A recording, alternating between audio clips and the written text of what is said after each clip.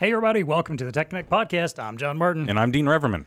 Dean, we've talked about the quest for a contactless world many times over. Maybe Yes, it's my own personal quest. It is a little personal thing that you got going on over there, but yes. I do enjoy, and it's not even so much the germ thing. I know we make fun of that a lot. It's also just the self-sufficiency, the self-service aspect. It's a lot more efficient. Like. Exactly. So that's kind of going to be a little bit of our topic today. We're going to get into ID and access management, specifically those fun little smart cards. I know we have like little fobs that we use in the office, but a lot of places will use an actual badge of some sort that you can code in a way so to let you get building access. So we're going to talk a little bit about that. We've got Sean Barrett from Evolus joining us today. He's going to help us talk a little bit about, first of all, the history of this, kind of how we got to where we are with these RFID and NFC smart cards. We're going to talk about how COVID has changed the conversation, obviously. What? No. Shockingly. COVID has changed the conversation. I don't believe Is there any conversations you think COVID hasn't changed? Probably not at this point. I don't think so. No. We're going to get into the printing and encoding of these cards. That's Evolus' specialty. They have fantastic printers that get the job done with this kind of stuff. And explain, how you can kind of tweak and change the way your cards are designed or encoded to meet your particular use. And then we'll also get into the beyond the building and room access. That's what most people think of when they think of these cards, but there's a lot more applications. So much more. So and opportunity, right? There's opportunity there. Opportunity. All that plus our usual value to the VAR and what's tech connecting with us. It's time to plug in and get connected. Welcome to the Tech Connect podcast. It's time to get connected.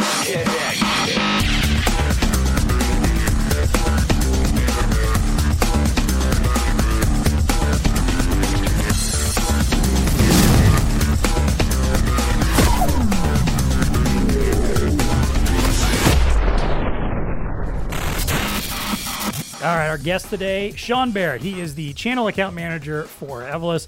Sean, thank you so much for being on today. Tell us a little bit about yourself, your background, and how you ended up where you are at Evolus. Absolutely. Thank you very much for having me, guys. John, Dean. So my name's Sean Barrett. I've been with Evolus for about 4 years. I have spent most of my life in the printing aspect. So whether that's paper, to card, to any sort of printing application. So I've spent most of my career in that aspect. And what do I like to? I live in the Northeast sector here. I'm located in Rhode Island, so I'm enjoying some wonderful weather this time of year. That'll quickly go downhill probably in about a month and a half. So I'm going to enjoy it while I can. I have a family, enjoy my favorite sport is golf, so I try to get out and play as much golf as possible. So that's pretty much a little synopsis about me. I'm excited about today and the conversations that we're going to have. And Sean does have one of the best offices. I know for those of you that are listening via audio, you can't see, but just describe your home office there, Sean, in this nice pandemic world. My home office is, as the entry point into this conversation, has COVID changed the conversation? Absolutely. So now I work at home. Because of COVID, I've had to create an office in my 8-year-old son's bedroom. So there you go. Thank God he is off to school right now, but I am performing my daily tasks in his room. So I share my office with an 8-year-old. So hopefully, you never know, there could be something going off during this whole conversation. So we're hopefully going to minimize that, but it is certainly an experience. Yes. There you go. Hey, we all had to adapt, right? Exactly. Yeah. Who hasn't been in their kid's room for a call? Or, exactly. You got to run into another room for a random call, or the kids in the background yelling and screaming, TV's on or something. Yeah, we're all used to it. Well, I'm a smart man as well too, because I gave my wife the office, so she works from home as well. So she's downstairs in the office. Golly, happy wife, happy life. That's right. Ever the politician, absolutely. There you go. All right. Well, hey, let's get into this conversation about ID and access management. This is something I'm kind of, interested in because I used to be a BDM for RFIDs before I, got into this whole podcasting gig and all this other stuff that I do. So I'm very familiar with the access cards and credential management and what those credentials can do and access for you. So, let's start off, Sean. Give us a little bit of kind of the history of the ID and access management card. Like, how did we get from where did we start and how did we get to where we are right now? Okay. So I'm not going to bore you with a lot of details, but I'll give you a little quick synopsis. So obviously the biggest thing is this was all created for, you're trying to store some sort of data. whether that's personal data, information, identification, security, biometric, whatever you're trying to do is you're trying to store data. So there are different forms throughout the years that have been created. Obviously, the biggest one that we did encounter was barcode. So barcode is the first level encoding option. You see it on goods in the store these days. A barcode is a machine readable representation of numerical and alphanumeric data in the form of a symbol. And obviously the widths and the spacings between that barcode, and that's where you can encode the data. So that was invented probably about 70 years ago. Obviously, it was a little weird because I actually looked into this, and it was created by a gentleman who heard people over talking in a grocery store about how they could generate product information. And that's how the barcode came about. So then about 50 years later, not 50, about 50 years from today, we have the UPC, which is the United Product Code, which is standard. And that's one of the biggest ways that we can use that barcode for some type of admittance into a facility or product identification. It's on everything from a gift card to a ski pass to a visitor badge. It has many different applications, so still very popular.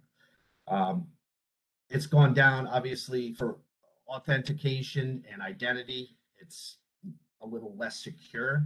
So within that, they've moved and migrated that to different stages. So now you have the magstripe. So the magstripe spent its time in our environment for quite some time.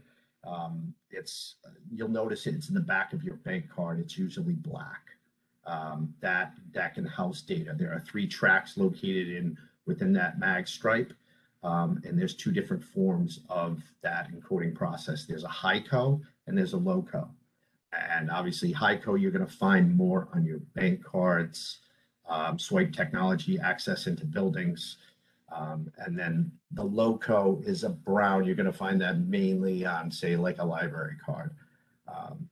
Can pose its purposes, but at the same time, it's not as securitized. It's low form of security. So it's got a low cost solution, but so then we move to the next stage.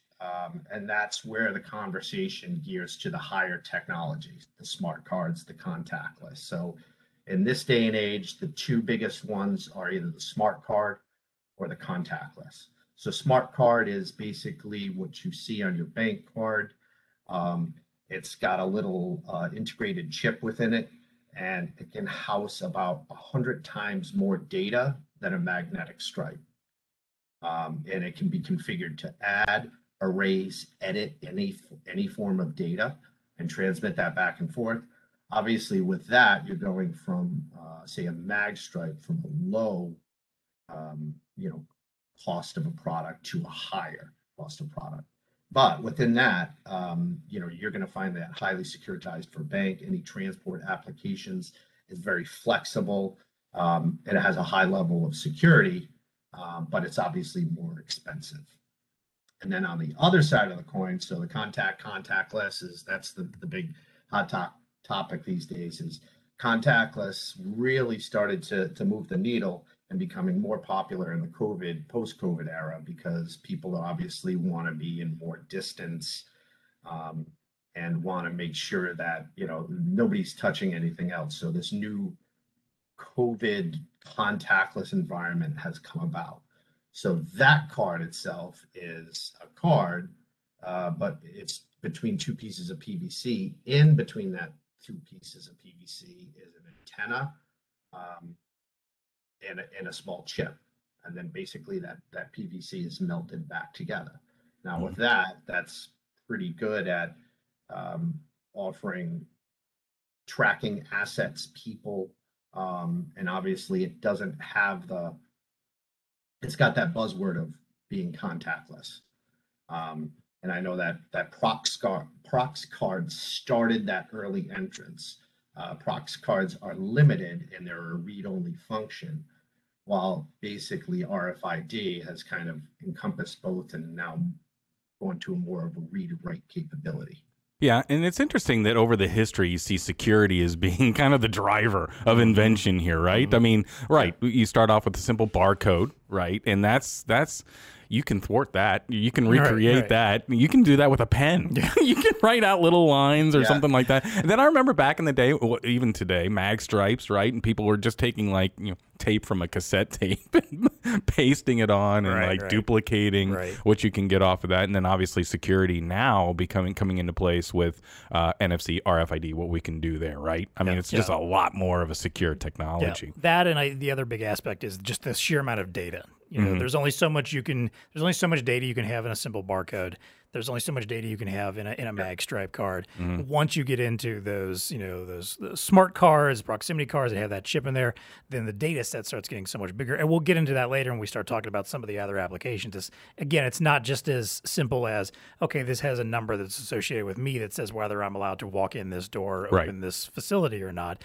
You can get so much more robust with the data from there too. But still a key driver, the security aspect of it and what it brings to the table. And really you're starting, and this is what we're going to get into, you see it in so many different industries now that you wouldn't even think of in the past. But it's whittling down, and there's a need for that security. So anyway, Exactly. Well, Sean, let's talk about then, what COVID did here. And you kind of mentioned it already, that there is this aspect of, wanting to get more contact, less contact points, less touches. Any other ways that COVID has kind of changed the conversation around this for, from what you've heard and seen at Evolus over the last year and a half, going on close to 2 years? I know it's been that long, my God. But a couple of reasons being, I think number one, the mag stripe is starting to go away. And that's been dictated by the financial markets. So you're going to start to see that mag stripe go away. It's still active, but you're not seeing as much as that because COVID has actually helped transport this contactless environment. It's always been there. It's been a driver, but it hasn't been a driver to this. Now you're seeing different areas that are asking for more of a contactless option here. And that's what's the biggest main driver for it. And as you spoke about, there's so many different applications that we're trying to merge this data into this card that there has to be a different couple ways. So I think obviously COVID puts us in a time period where society wants on-demand, highly securitized, access controlled, combined with POS, personalization, and we've already seen our encoder technology just at this point in the year surpass what we did in 2019 and 2020. So it's bringing it to the forefront of the conversations, and people want this type of technology in their life. And it's because we have so many different applications. It's not just, as you guys stated, it's not just entry into a building. It's, different aspects within that, whether they're using a POS, a time and attendance, service provider. There's a lot going on just outside of the access control. Yeah, and there's a lot that it brings to the table, just from the access control point of view is, what I think, we've talked about during COVID is, man, so there's the whole contact tracing, right? You have to know where people are when they are. And so, we've seen kind of an explosion in this type of technology through the use of that, whether it's wherever employees are, usually, really in any environment, could be warehouse, could be office, doesn't matter. Right. But knowing where those people are and securing the fact of allowing certain people into certain areas. But I would venture to say, and I'll throw this on top as well with everything that Sean just said, when you have a gig economy like we do right now, you have certain points of a business that, you want to secure the access. Number one, you want to know, number two, who's in there for those types of things, whether it's a food delivery person coming in, whether it's a courier coming in to do the last mile delivery and collect packages. I mean, there's a lot of need that has been exploding off of just all the various things that this pandemic has brought on, which are delivery related, contactless related, the explosion of more on the gig economy. I mean, all these things have an influence on the need for access management. Yep, definitely. Yeah. And one other thing I'll add at here too, and not to put Evolus out of business necessarily, or at least where they stand in this whole smart card thing, but the mobile credential is starting to become a thing too. Right. And again, it's something that we saw finally take the big shift over the last year. We've talked about this when we've talked about payments, that more and more people started adopting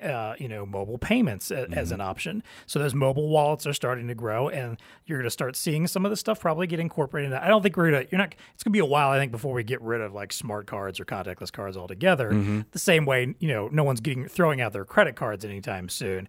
But, it's one more level that you can still add on top, where we're just finding new ways to use something that we already have, our phones that we're carrying around, to do this same level of access management by using like Bluetooth technology within your phones as well. So, and when you start going down the path of security and just have that dialogue with folks, so this is why I think resellers really could see some opportunities here, because everybody is concerned about security. Sure, what gets the headlines are the data breaches and stuff that's happening on your computer and stuff like that. But when you just go down in another level, it's who has access to some of this these physical properties, who has access to that computer. You can through these technologies, you can control who has those and I guarantee you that's a talk track that people are very interested in understanding what the technology is out there.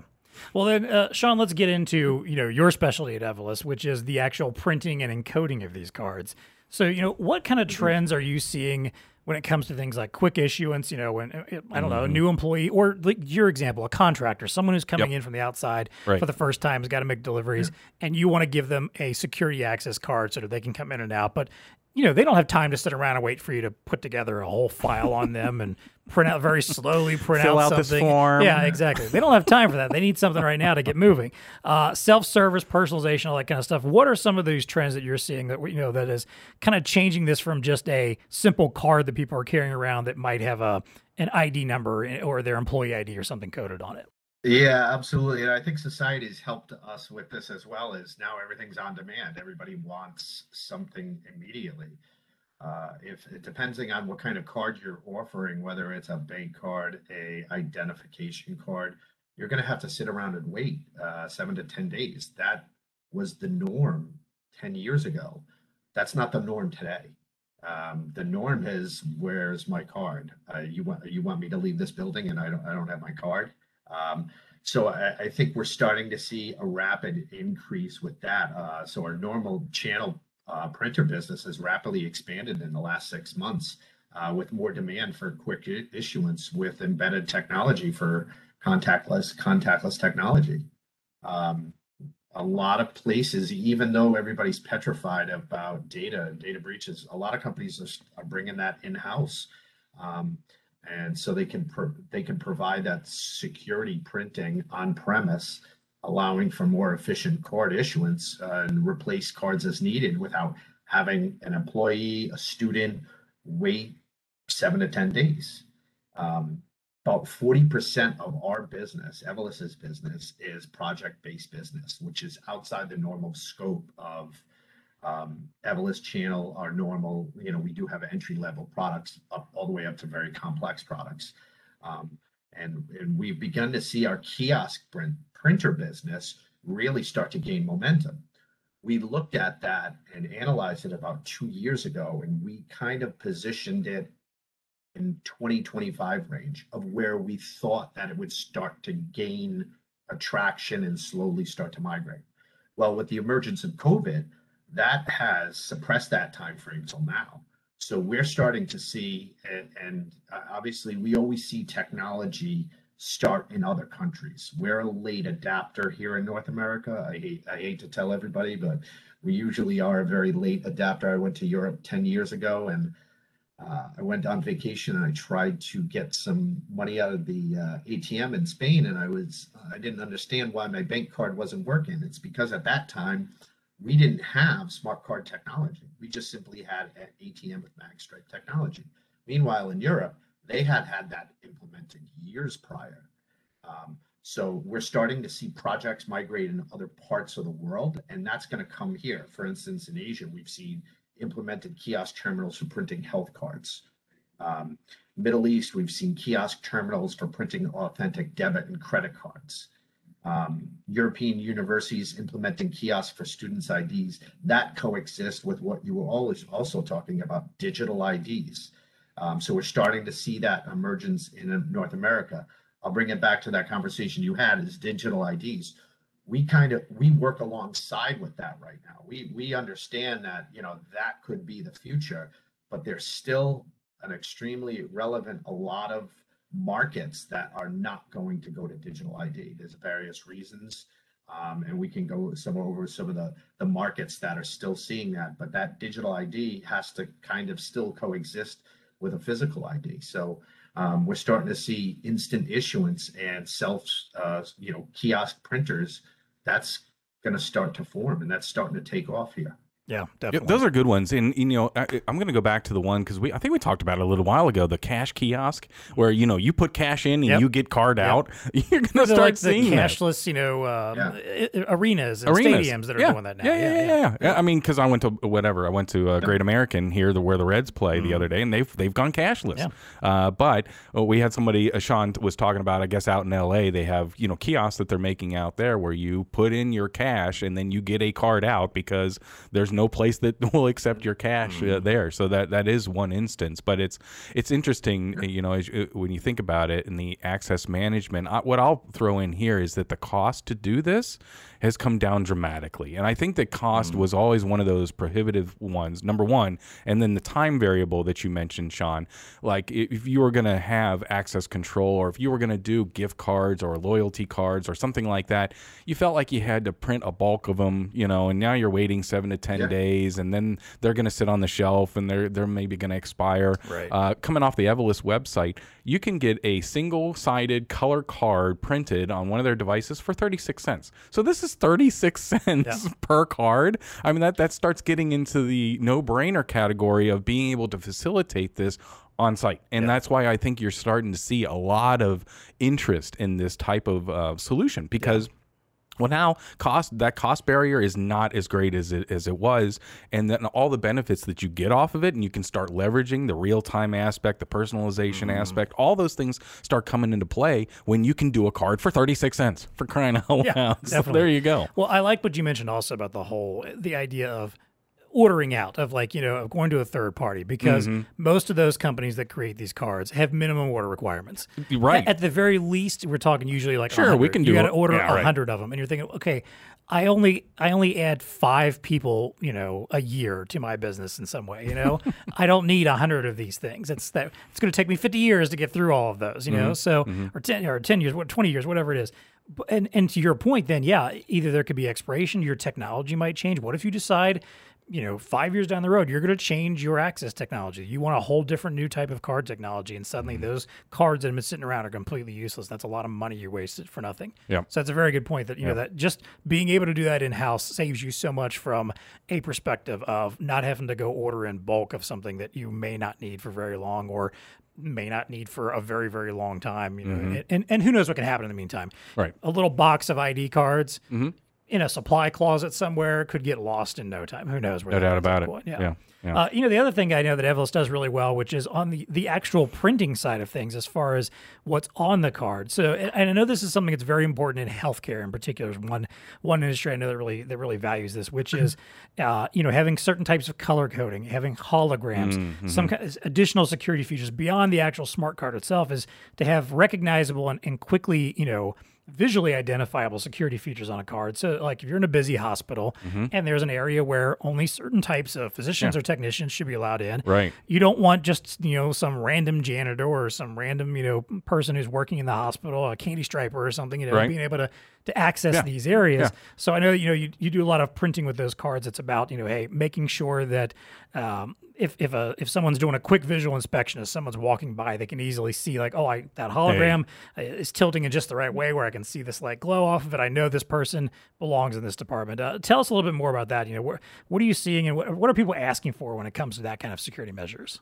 So I mean, obviously we got the two sides of the coin. So we're talking about highly securitized encoding the card. So there's two different forms here. So we're encoding the card with whether it's a magstripe, smart contactless with information, but then at the same time, people want to have authentic for security purposes, whether that's what you said, so a hologram, an embedded bitmap, something that strikes the eye, that knows it's secure and it's original. It's not a counterfeit. So we're starting to see a lot more custom laminations these days, where that kind of was dwindling down, but I'm not quite sure what's driving that market, but we've seen a major increase with custom laminations. As you know, that when you use the term custom, anything's going to get expensive. So, but with that, people want to see the authentic, real credential with access into that department. Like you spoke about the healthcare. That's a vertical market that is not going to migrate to the digital ID. And that is because healthcare workers usually have 4 to 5 different types of badges. That's granting them access or color coded or hologram to specific areas within the hospital, whether that's be an ICU, an emergency unit, so you'll notice that whenever you see a healthcare worker, they usually will be having 4 to 5 different badges, and all those badges mean something else, or grant them access into a completely different, room or some type of area.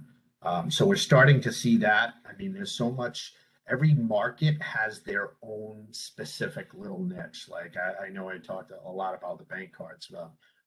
We do instant issuance. So you're talking about a bank card that has a mag stripe, smart, and a contactless. That's the norm these days. When you get a credit card or debit card, that's the norm because technology is shifting. On top of that, you have 20 years ago, embossing was big. That's no longer needed now. So it's flat card printing, signature panel on the back. I know my MasterCard has that little hologram logo on the corner to show that's a MasterCard. So that's the type of stuff. Student IDs. There are 2 different markets. You have college and university, and you have the K through 12. They're, as much as they're under the blanket of education, their dynamics are completely different. You have education that is trying to migrate more to a digital ID because students are more prone to have a smartphone, but at the same time they still are offering a physical identification because it's got a picture, it's got some sort of either maybe a hologram or some embedded text on it to show that it's original. So these IDs are more focused on getting entrance into buildings and purchases throughout the campus. So we have that. On the other side of the coin, there's K through 12, which is basically their biggest thing now these days is tracking that student from the moment they get on the bus to the moment they get off the bus. And that's only going to increase because people obviously in this type of world we live in, they want to see tracking of younger students. And I think with messages that they're starting to input that there's suicide preventive messages, they're making now mandatory on the back of the card for the messages. And that's gonna happen throughout the next 50 states in the next 2 to 3 years. We've already had, I think, 7 or 8 states come on board this year. So that's going to expand. So there's different messages in different vertical markets. So that's the type of stuff we're seeing, but a lot of people are migrating towards, they want their identification depending on what it is to stick out. Yeah, and one of the interesting things as you were talking, because, for those resellers that aren't in this world, I mean, obviously there's opportunities out there. And Sean, thank you very much. I think you just did a really good job of kind of laying out different verticals and different uses of some of these technologies, not just the technology that's in there. But one thing I like about Evolus, and I'll give you some props on your website, for those resellers that don't know this world really well, or maybe they talk access control a little bit, they do a great job on their website of walking the reseller through what is it you're looking for. Do you need single-sided, double-sided? They've got this whole WYSIWYG thing, or whatever, whatever. thing on their website where you can kind of select what you need. What are you looking for? What security are you looking for? What's the card lifespan? Really kind of walks you through the whole aspect so you can have that conversation with your end user and say, hey, what are you looking for? You know, what type of access control? Here are the drivers around that decision that you're going to need to make. Really well done. Really well done. Well, and let's add another layer of opportunity on here, there you which go. is understanding that, look, these cards, especially these smart and contactless cards, it's not just about building access. I think that's what most of us think of, and it's probably still the predominant use overall, is, hey, I use my card to scan a little reader at the door, it unlocks the door and lets me in, or get into an area. Yeah, maybe maybe you're using it to get into a certain conference room or a certain area that, you know, you have to have specific access to get into. But these cards can do a lot more than that. So, Sean, you know, start telling us about some of the other uses that you've come across in other places where people are using these cards outside of just standard access. Standard access. So we're talking about time and attendance, POS, which relates to gift cards. That's obviously a large scale business. Tracking, as I said before, K through 12, they want to track those students. That's a huge business right now. Their kids need to be tracked. It's different. You have to look at it too, especially here in North America, where you kind of draw a line right down the middle of in the United States, where you have the lower level southern schools or out west that have open campuses. I know some of these high schools and schools can house 10 to 15,000 students. You got to track that. Where you look in the upper northeast sector or in the north, and you know they're confined to usually one or two buildings. So you kind of have to look at it.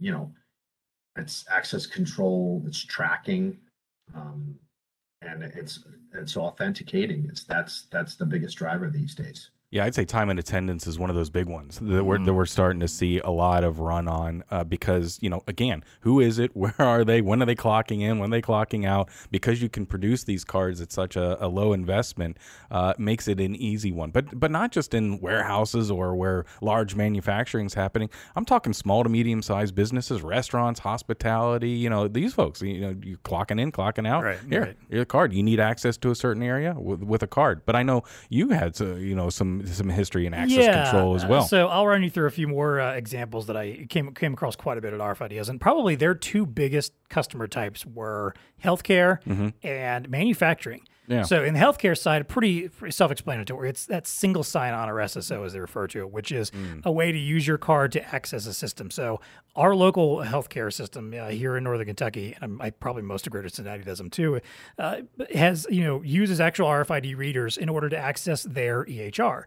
So if a nurse or a doctor comes into your room and is getting ready to add some notes, update your chart, wants to see your chart, have access to it, they take out their card, they tap a reader, and it immediately gives them access. It provides their username and password. It also provides a trail, basically a security trail identifying, hey, this person accessed records at this time, which is very important in healthcare for HIPAA, for health information security management. So the janitor can't walk up and just kind of see off the screen. Exactly. Look at this. And a lot of times they marry it also to walk away type protocols, where when you leave a station, it doesn't take long before it logs you back out. Lead a proximity if you leave the proximity. Yeah, right? I mean, because you can use it like with cameras, or you could just have like a timeout after a certain amount of time. If you're inactive, then it logs you back out. And again, and the weird part of this also is, the SSO thing can work like in the office space or anybody who has access to computers where they have a lot of logins for their job. Think about just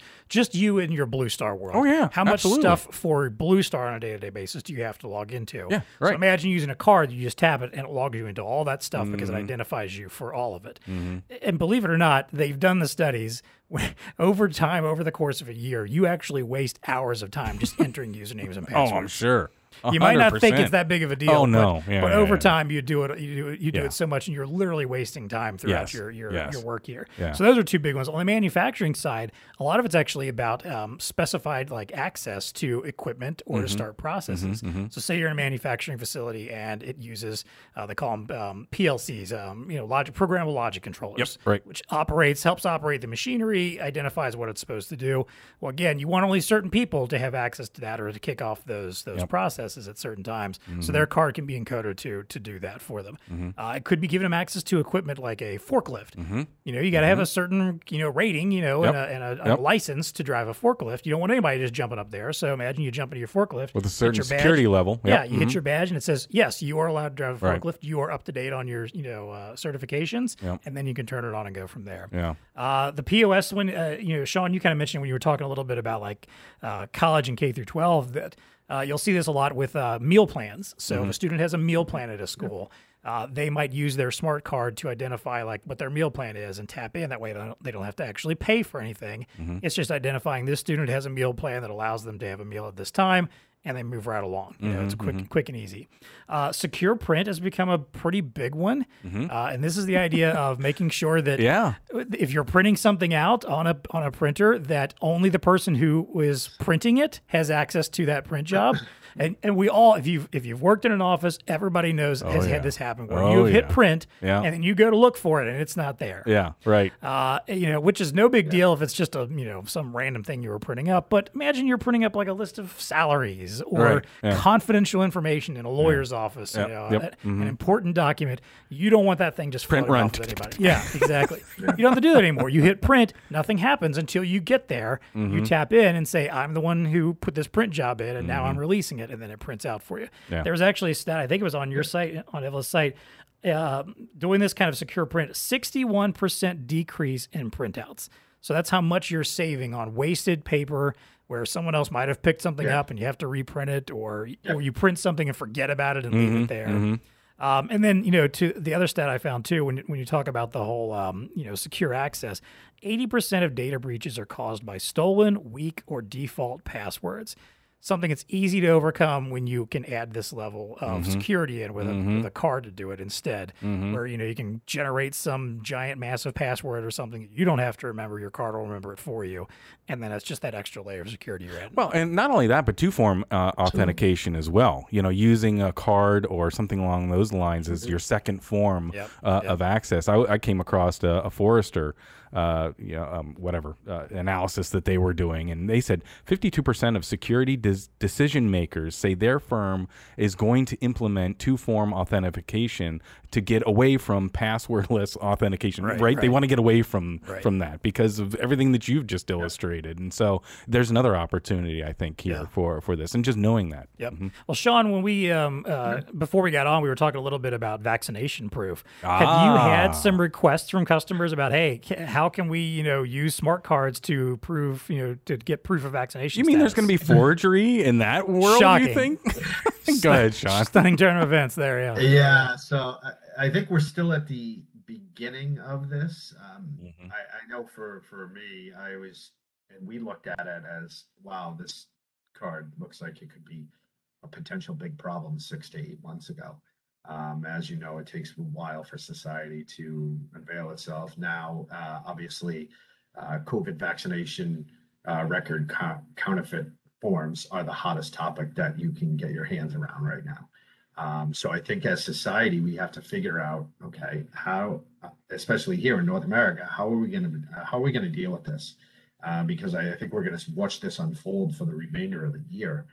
I know in Europe, they've already started with a program that they're going to be printing on a card, because you have, in order for you to get entrance into a restaurant, you have to have a vaccination.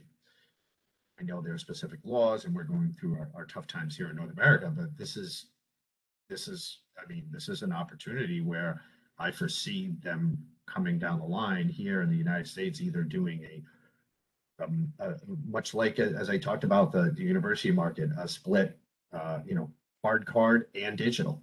I think we're going to start to head towards that because, as you know, there are venues, restaurants that are starting to still unfold, where I know that there are concerts in ballparks that are specific, will not allow you entrance into that facility without a vaccination card.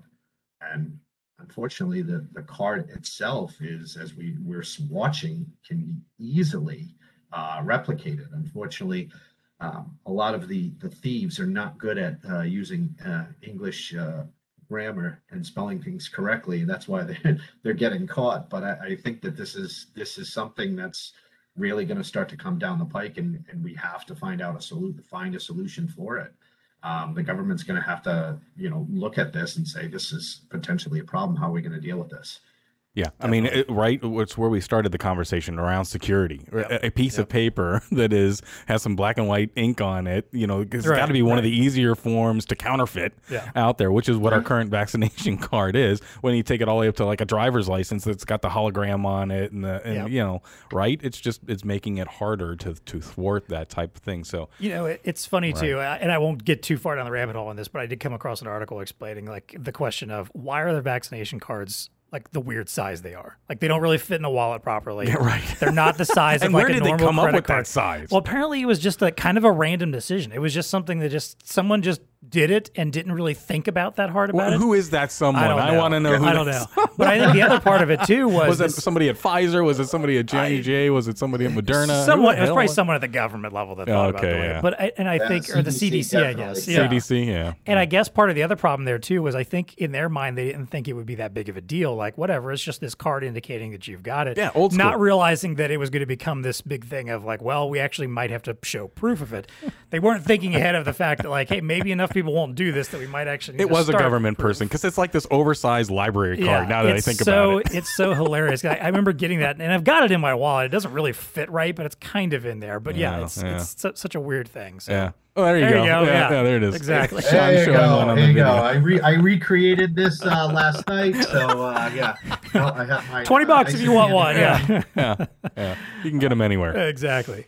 All right. Well, hey, this has been a good deep dive. I think we've kind of expressed some of the opportunity. We will come back in a moment here quickly, though, and tell you maybe some more opportunity that Evolus can help you out with there. Yes, sir.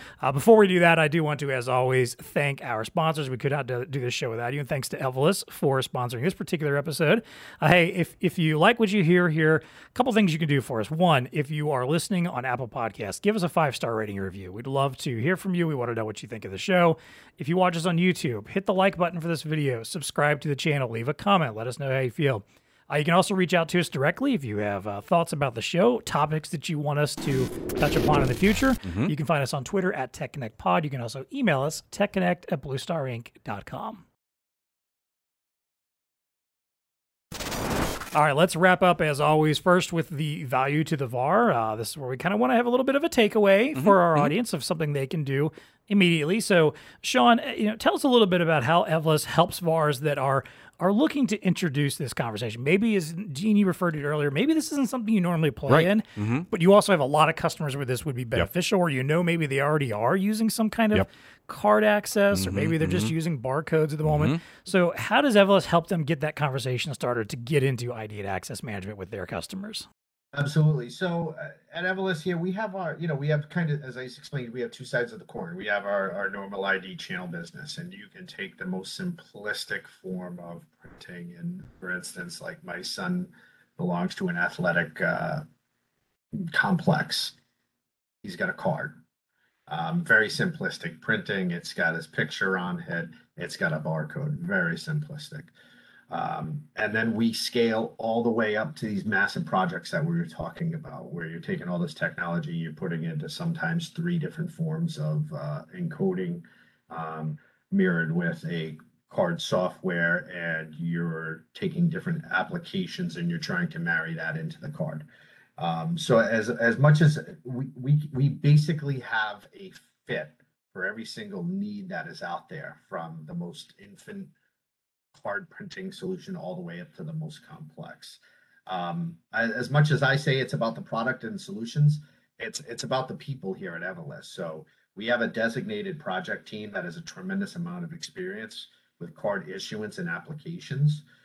So we have a lot of experience in small all the way up to large scale deployments. We can work from the beginning of your project throughout development, implementation, all the way through deployment. So we pretty much have every corner where we have a piece of equipment that can fit and fulfill any need that is out there. And we're willing to have any conversations with any VARs out there that think that they can work with us, all the way up to, we have SDKs involved. So it's really the people here at Evolus that help drive it.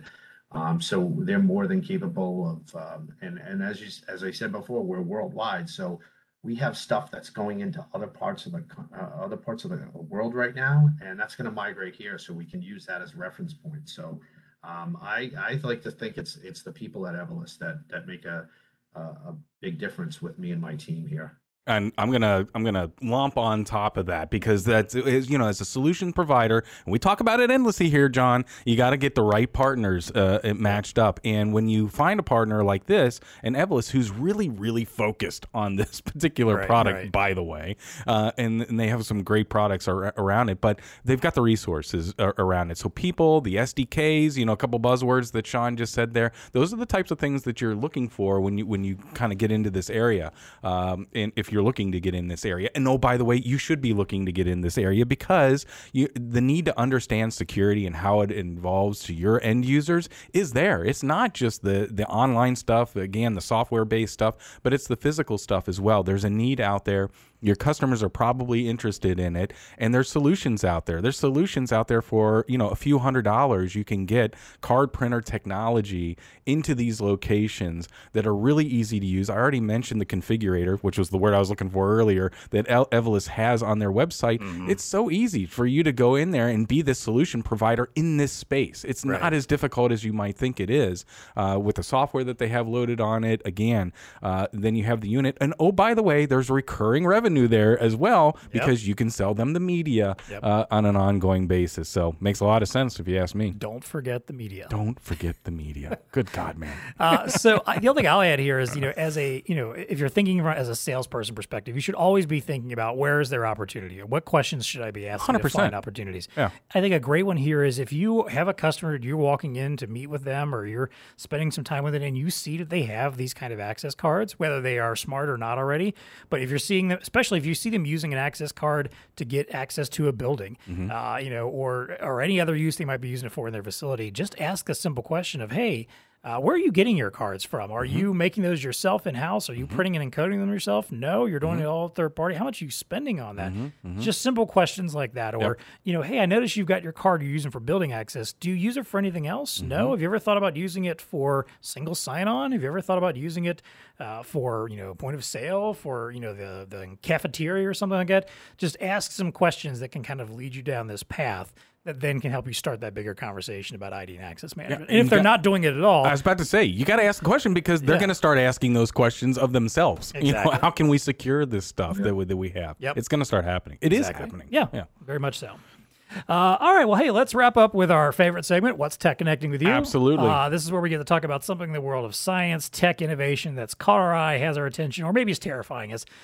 If Sean's is the one I think he's going to talk about, it might be more of the latter. So, Sean, what's Tech Connecting With You right now?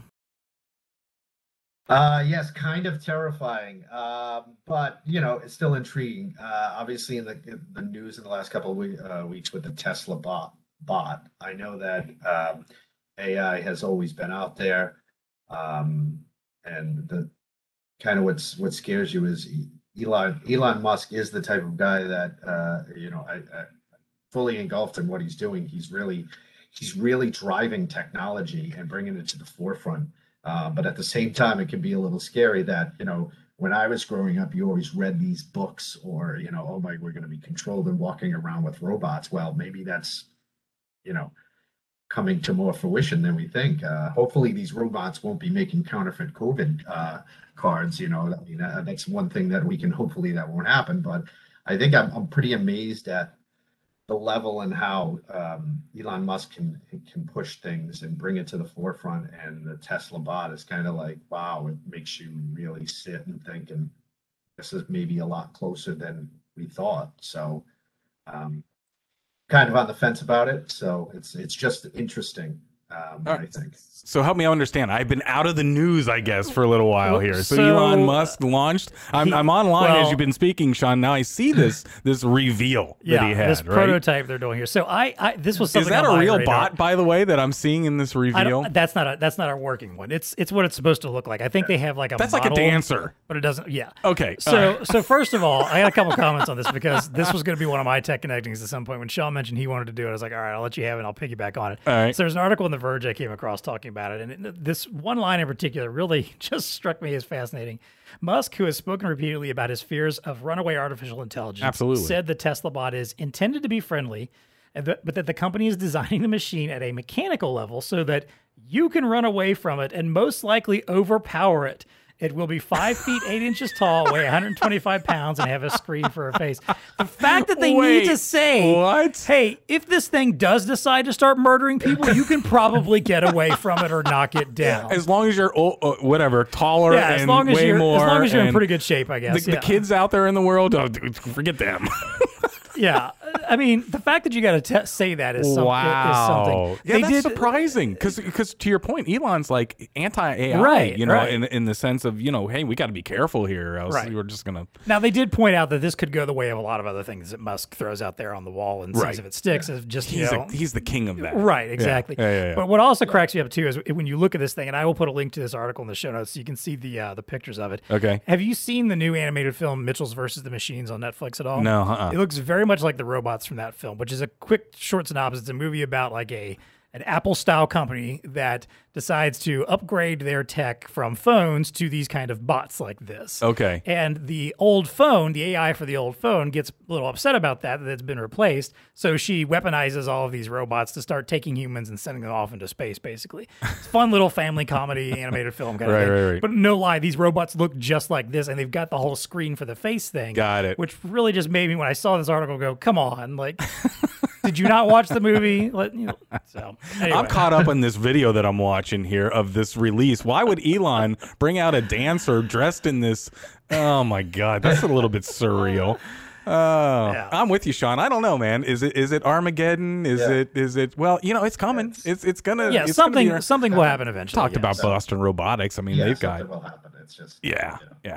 It's just a matter of time. He's got the money. And, he's willing to put it out there. So. Yeah, that's maybe the scary part. Yeah, exactly. And I will say, while Elon Musk has, his fleas in a lot of different ways, as far as how he approaches things and what he thinks about things, I will at least give him the credit that he is someone who has acknowledged, like, I don't want this whole AI thing to take over the world and cause the apocalypse either. Yeah. So at least if him and Tesla actually move forward with something like this, I can at least feel a little more confident. Like, well, they probably took the precautions necessary to make sure that doesn't happen.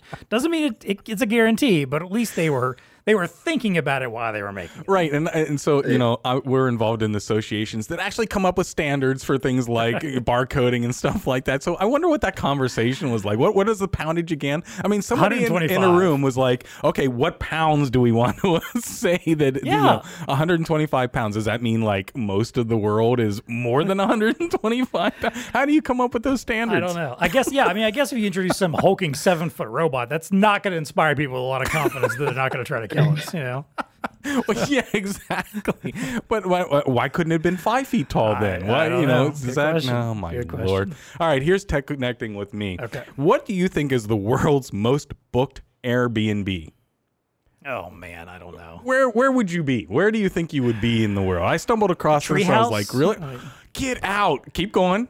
All right. Is that what it is? It's a treehouse? It's a little house in the California redwoods. I was about to say California, but it is called yes. It's a tiny mushroom-shaped dome in the California redwoods that has been booked. Hold on, what's the number here? I think it's like close to 6,000 Airbnb guests from all over the world have gone to this 100 square foot structure. It's a 100 square foot structure in wherever in the forest. Like, is it of way up California. In the trees in the redwoods? No, but it's like amongst the trees, right? And it's definitely on the ground. But it's like this thing that was built by this lady is kind of like this afterthought. She just wanted a little place, and like this army guy a Navy SEAL, an ex-Navy SEAL went out, helped her build this thing, and then it's just weird looking. It's like this little mushroom dome, but only 100 square feet. So we're talking like a bedroom size, 10 by 10 room. And it has been the most rented thing. Apparently, it's only been free 2 weeks out of the last 5 years or something like that. And it's not like it's an expensive place, but that is the most visited the novelty Airbnb. Of it. Yeah, I guess that makes sense. It's like. But how do people find out about this? Hey, we want to go somewhere. Oh, now it's like a thing. Well, I'm sure if you got on Airbnb and searched in that area, like San Francisco area, it's probably like the top hit that comes up or whatever. You want to try this out? I mean, if they're renting it out that much, I'm sure they can pay for some good advertising to bump it up the search, Yeah, unbelievable. So if you want to reserve it, you got to act now because it's like 8 months in advance right now where you got to reserve this thing. But unbelievable. One room, little mushroom shaped there you go. shack in the woods. That's the most visited Airbnb. What's Tech Connecting with you, John? I finally upgraded to the Apple AirPods Pro a couple weeks ago. Yes. I had bought some for my wife for her birthday, I think, early in the year, and I admit I was a little bit jealous of them. But, it's one of those things like, tech envy. Yeah. Well, yeah, but it's one of those things like, well, I got it for her, because she didn't have any AirPods yet. She was using like, some other style of, wireless earbuds that just never quite worked as well as I always thought the AirPods did. So I finally made the upgrade myself, and I didn't realize how much of a difference from the standard AirPods there would be, and how much I would enjoy the difference. Oh, really? I think the biggest thing is it's got noise cancellation, or at least noise reduction, which, believe it or not, works so much better than you would think. Like you can easily turn it on and off, and you can tell the difference. Like my example is, I love to, I always have earbuds in when I am mowing the lawn, for instance. Okay. I want to listen to podcasts usually, but most of the time when I would mow with my old earbuds, the lawnmower at times would just get too loud, and I could, if the hosts were talking quietly, even if I cranked up the volume, I still couldn't quite hear it. These, I can hear it all the way through. No matter what. No problem. Love that aspect of it. I also love that Siri will read text messages, just come in and read text messages to you over the AirPods while you're just doing something. So you'll just randomly be listening. It'll mute your audio turn off the audio for a moment and say, hey, so-and-so has sent this message, and it even waits a few seconds to let you reply if you want. So that's pretty very cool. simple, no like massive bells and whistles for these, but just something I'm really appreciating. And they stay in your ear. See, I have these freakishly small ears that earbuds typically don't stay in. Well, they it's have the joke little, of the family. They have the little way. soft, things to do, and they give you like 3 sizes of them. But I haven't had any issues with them yet. Yeah, right. Well, anyway, that's why I don't know about you. I got to do the over-the-ear ones. Oh, gotcha. And plus the fidelity. Although I hear that's getting a little bit better, like the bass response. I'm an audiophile. I like to feel the bass in my ears. So I usually like the over-the-ear ones. I'm sure there's higher quality out there. Of course, I can't go on my run with these over-the-ear big ones. So I do have the littler over-the-ear ones, but anyways, with the fidelity's there, you like it? The sound quality is good. Yeah, all right. I think so. Maybe we'll have to give Marco a pair so that he can give us the official audiophile thumbs up or down. Oh, money, yes, of course. Yeah. What do those things go for anyway? $290? Almost $200. Yeah. Oh, $200? I think I got mine on sale for like maybe $170, $180, something like that. That's not bad. Not terrible. Even with the word pro behind it, that's even like with pro behind it, yes. Instant. Jack up the price $50. Exactly. All right. Hey, Sean Barrett, thank you so much for joining us today. We appreciated having you on the show. Appreciate it, gentlemen. Thank you very much, Sean. Thank you very much, Dean. No problem. Have a great day and enjoy the rest of it. There you go. Well, hey, until next time, folks, watch out for the 5'8", 125-pound robots. They are coming to you any day now. And until next time, stay connected. Evolus is the world's leading direct-to-card print manufacturer. In fact, about 2 million cards are issued by Evolus printers every day in more than 140 countries. Known for their reliability and innovation, Evolus card printers are instrumental in identifying the people and things that matter. Evolus printers can instantly deliver personalized cards with photographic quality and optional data encoding, magnetic stripe, smart card, with or without RFID, to meet your customers' specific requirements. The Primacy printer produces ID badges, payment cards, transit passes, gift cards, and more on demand. To learn more, check out the link in the show notes or contact your Blue Star rep today to identify with Evolus. Now more than ever, organizations are requiring sophisticated access control solutions. Evolus, the world's leading direct-to-card printer manufacturer, has solutions to fit any card-related access control scenario. Their open SDK is perfect for custom applications, and their 7 different encoding options cover any card requirement in the marketplace, from basic mag encoding to complex UHF. Whether your customer's access control requirement includes contact or contactless, simple ID cards, multi-purpose cards, or something else, Evolus has you covered with their newly expanded range of self-service kiosk printers. If you are an ISV or system integrator in the access control arena, contact your Blue Star rep today to identify with Evolus.